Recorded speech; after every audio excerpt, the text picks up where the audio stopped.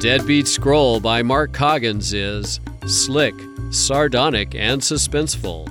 Everything a great thriller should be, says New York Times bestselling author Lee Child. Find it in ebook or trade paperback wherever books are sold. In this podcast, it's read by author Mark Coggins. Learn more about Mark and his other novels at markcoggins.com.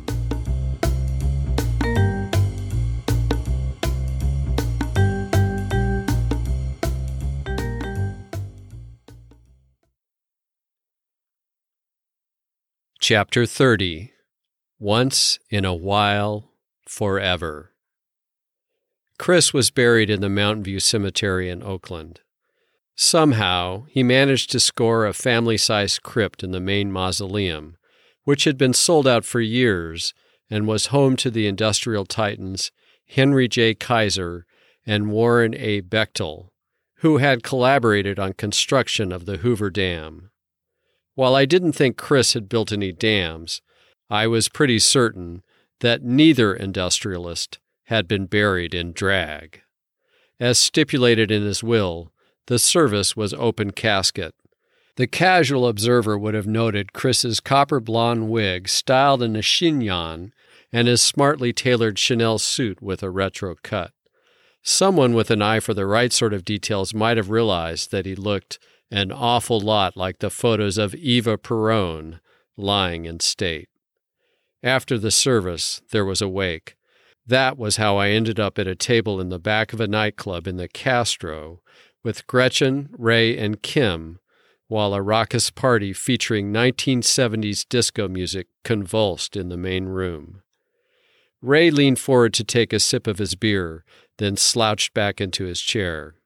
The black suit he had picked up from Goodwill was too big, and the slouching widened the gap between his shirt and jacket collar and puckered the fabric below the shoulder seams.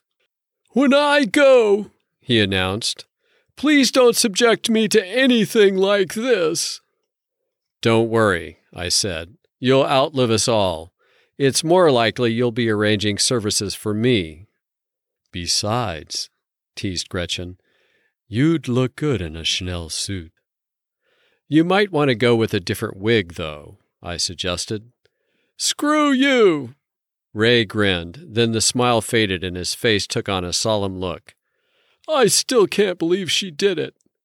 "You're talking about this Angelina Bridget person," asked Kim. "She killed them all?" Although the fuchsia hair was a little jarring, she looked quite elegant in a belted dress with darts at the sides, emphasizing her trim figure. "She didn't kill them all," I said. "Kittredge told me that one of the guns they found matched the slugs recovered from Chris, Corinne White, and Fingerhut. That gun had her prints all over it, so it's a safe bet it was hers. Brendan's gun matched the slugs taken from Mrs. Kongsheng-Chai and your friend." Kim pursed her lips and said nothing. "Andreas had his own target pistol, and I had assumed at first that he and Brendan had split the killings between them, but none of the slugs matched his gun. Angelina and Brendan were the heavy hitters in the family." Gretchen sniffed and dabbed at a tear at the corner of her eye. There had been plenty of crying at the funeral service, but we had promised to treat the wake as the celebration of life Chris wanted. Gretchen drew in a deep breath and brought both hands to the table. "Okay, I get all of that, but if Angelina was simply after the manuscript, why did she hire Chris? And why make up the story about her missing sister?" "One was justification for the other," I said. "She made up the story about her missing sister, who wasn't her sister at all, as an excuse to hire Chris. The actual reason was to find the manuscript. He didn't know at first that he was looking for the manuscript, but she hoped that if he dug around long enough, he would turn something up." Brendan said Angelina and Jeff had gone rogue, attempting to cut the rest of the family out of the picture and take the manuscript for themselves. My guess is that they somehow intercepted a message from Fingerhut that alerted Brendan to Corinne's discovery of the manuscript during the remodel of her house. No doubt Corinne had taken it to Fingerhut to get it authenticated and appraised. But once Angelina arrived in San Francisco, she proceeded to intimidate and kill the only two people who knew anything about the scroll. She realized Brendan and the rest of the family would be on the trail soon, so she needed help. "Then why did she kill Duckworth?" asked Ray. "We'll never know for sure. If Chris told her he had found the manuscript, he would have become expendable, especially if he also told her he was negotiating to sell it to Brendan. She may have also hoped that Brendan and his family would be arrested for the murder, effectively taking them out of the picture." "Maybe Chris was on to her," Gretchen asked. "I threw that in her face the night at the grain elevator, and she denied it. But even if Chris had his suspicions, he couldn't have been certain. He didn't mention anything about her in the note he left for us, and he trusted her enough that she was able to creep up on him and shoot him in the back of the head." Gretchen brought her hand up to her throat and sighed.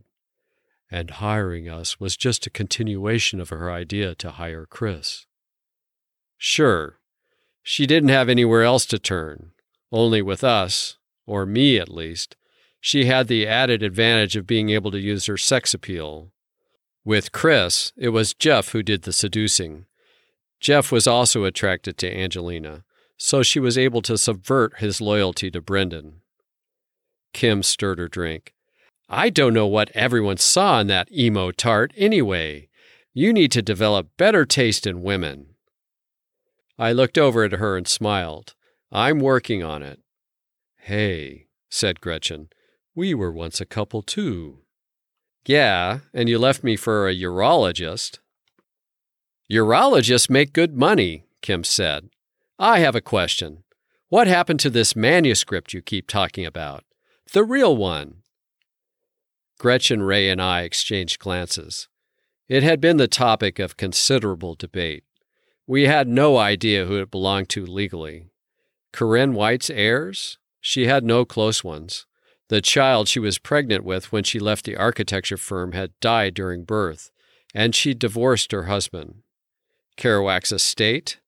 From what we could tell, it was confused and still hotly contested, complicated by, of all things, a forged will. In the end, the overriding consideration was that it was simply better for us if the thing wasn't made public for years, many years.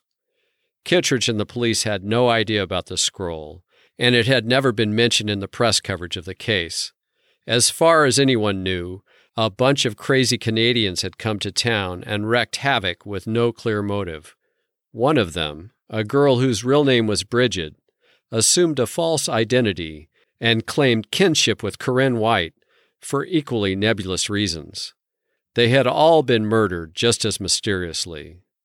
Apart from being buried in drag and all, Chris's will had another unique feature, I said.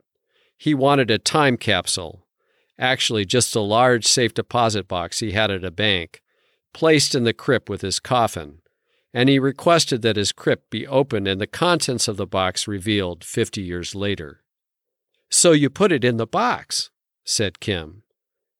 "Yep.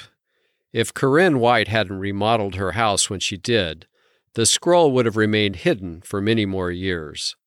Putting the scroll in with Chris is the closest we could come to honoring Kerouac's original intentions without getting ourselves in trouble. Not that we can ever know exactly what Kerouac intended when he stashed the manuscript in the house." "What else was in the safe deposit box?" Gretchen and I didn't look. "Why not?" "I think we were afraid it might have something about—" My phone started to ring. I pulled it from my jacket pocket and checked the caller ID. I didn't want to talk to Wong, but I knew eventually I would have to. "We were afraid it might have something about us," I continued. "I better take this." I stood from the table and walked as far away from the disco music as I could get. "Hello?" I said tentatively. "Is that Love Roller Coaster I hear in the background?" asked Wong. I was surprised he even knew it. "Yes, I'm at a wake for my friend." "Certainly a change from Danny Boy. Refreshing, isn't it? I called because I've reached the conclusion you misled me, Reardon.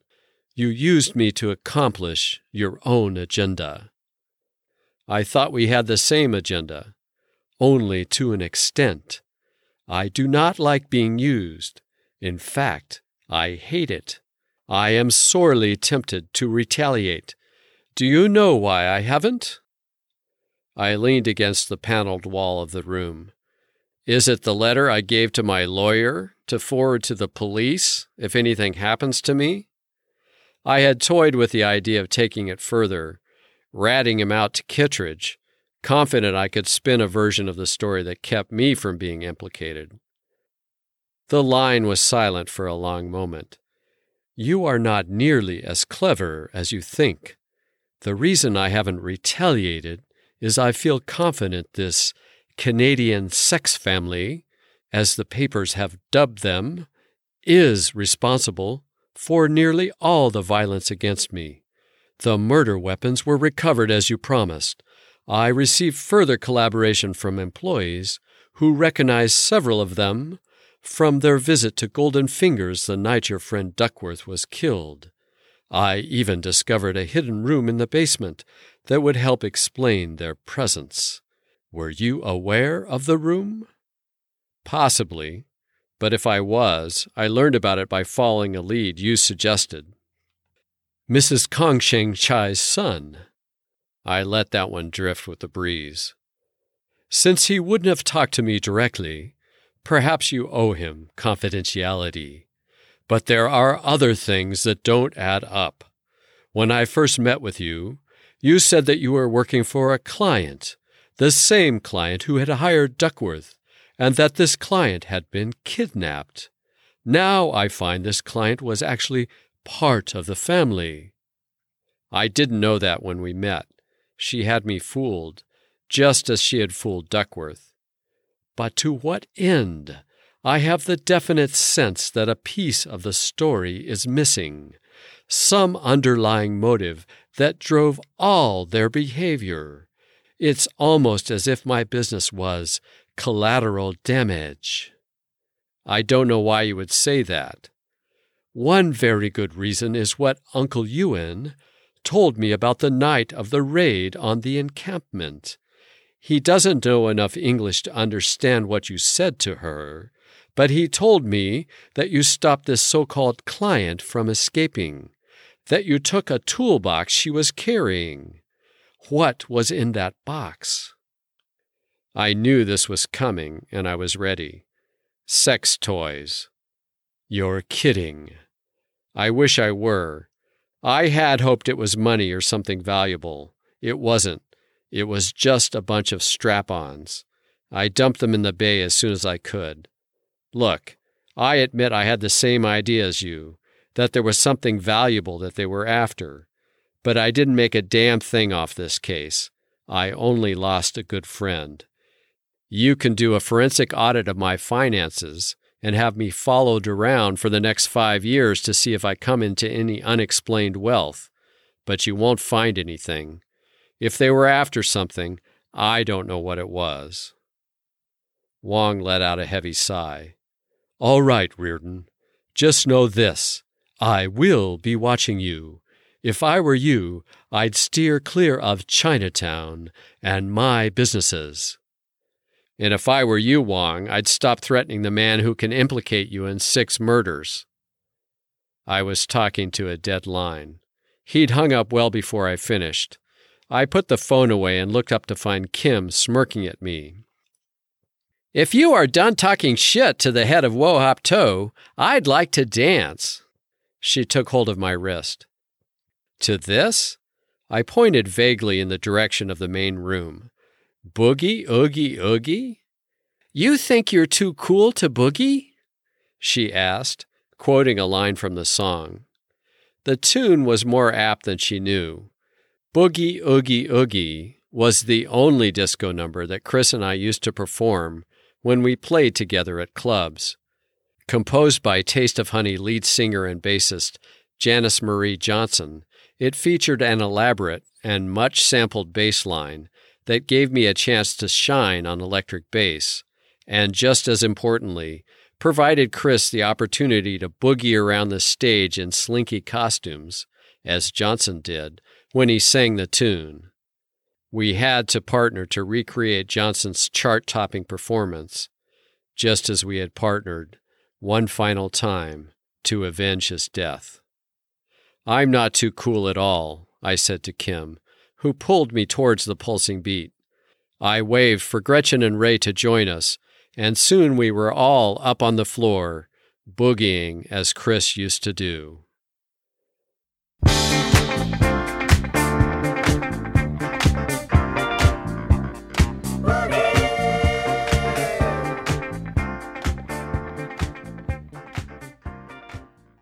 Hi, this is Mark again. I hope you enjoyed The Deadbeat Scroll. If you did, and you'd like to encourage me to podcast other Reardon novels, why not give the book a 5-star review on Goodreads, Amazon, and/or the podcasting platform you use to listen to it. I've included links in the episode description to make that easier.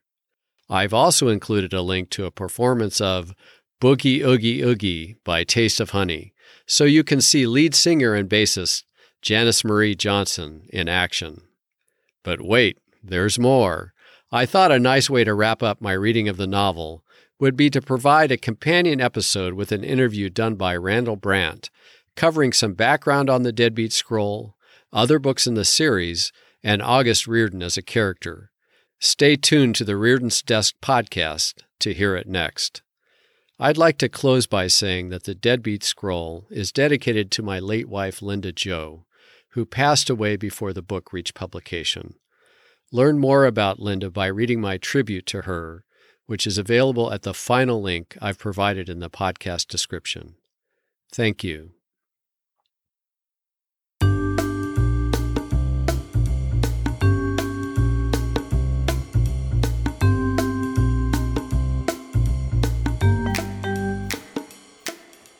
You have been listening to The Deadbeat Scroll, a book the New York Journal of Books described as a glorious potpourri of violence, black humor, sex, and a hunt for a lost manuscript.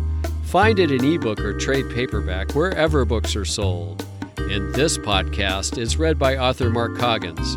Learn more about Mark and his other novels at markcoggins.com.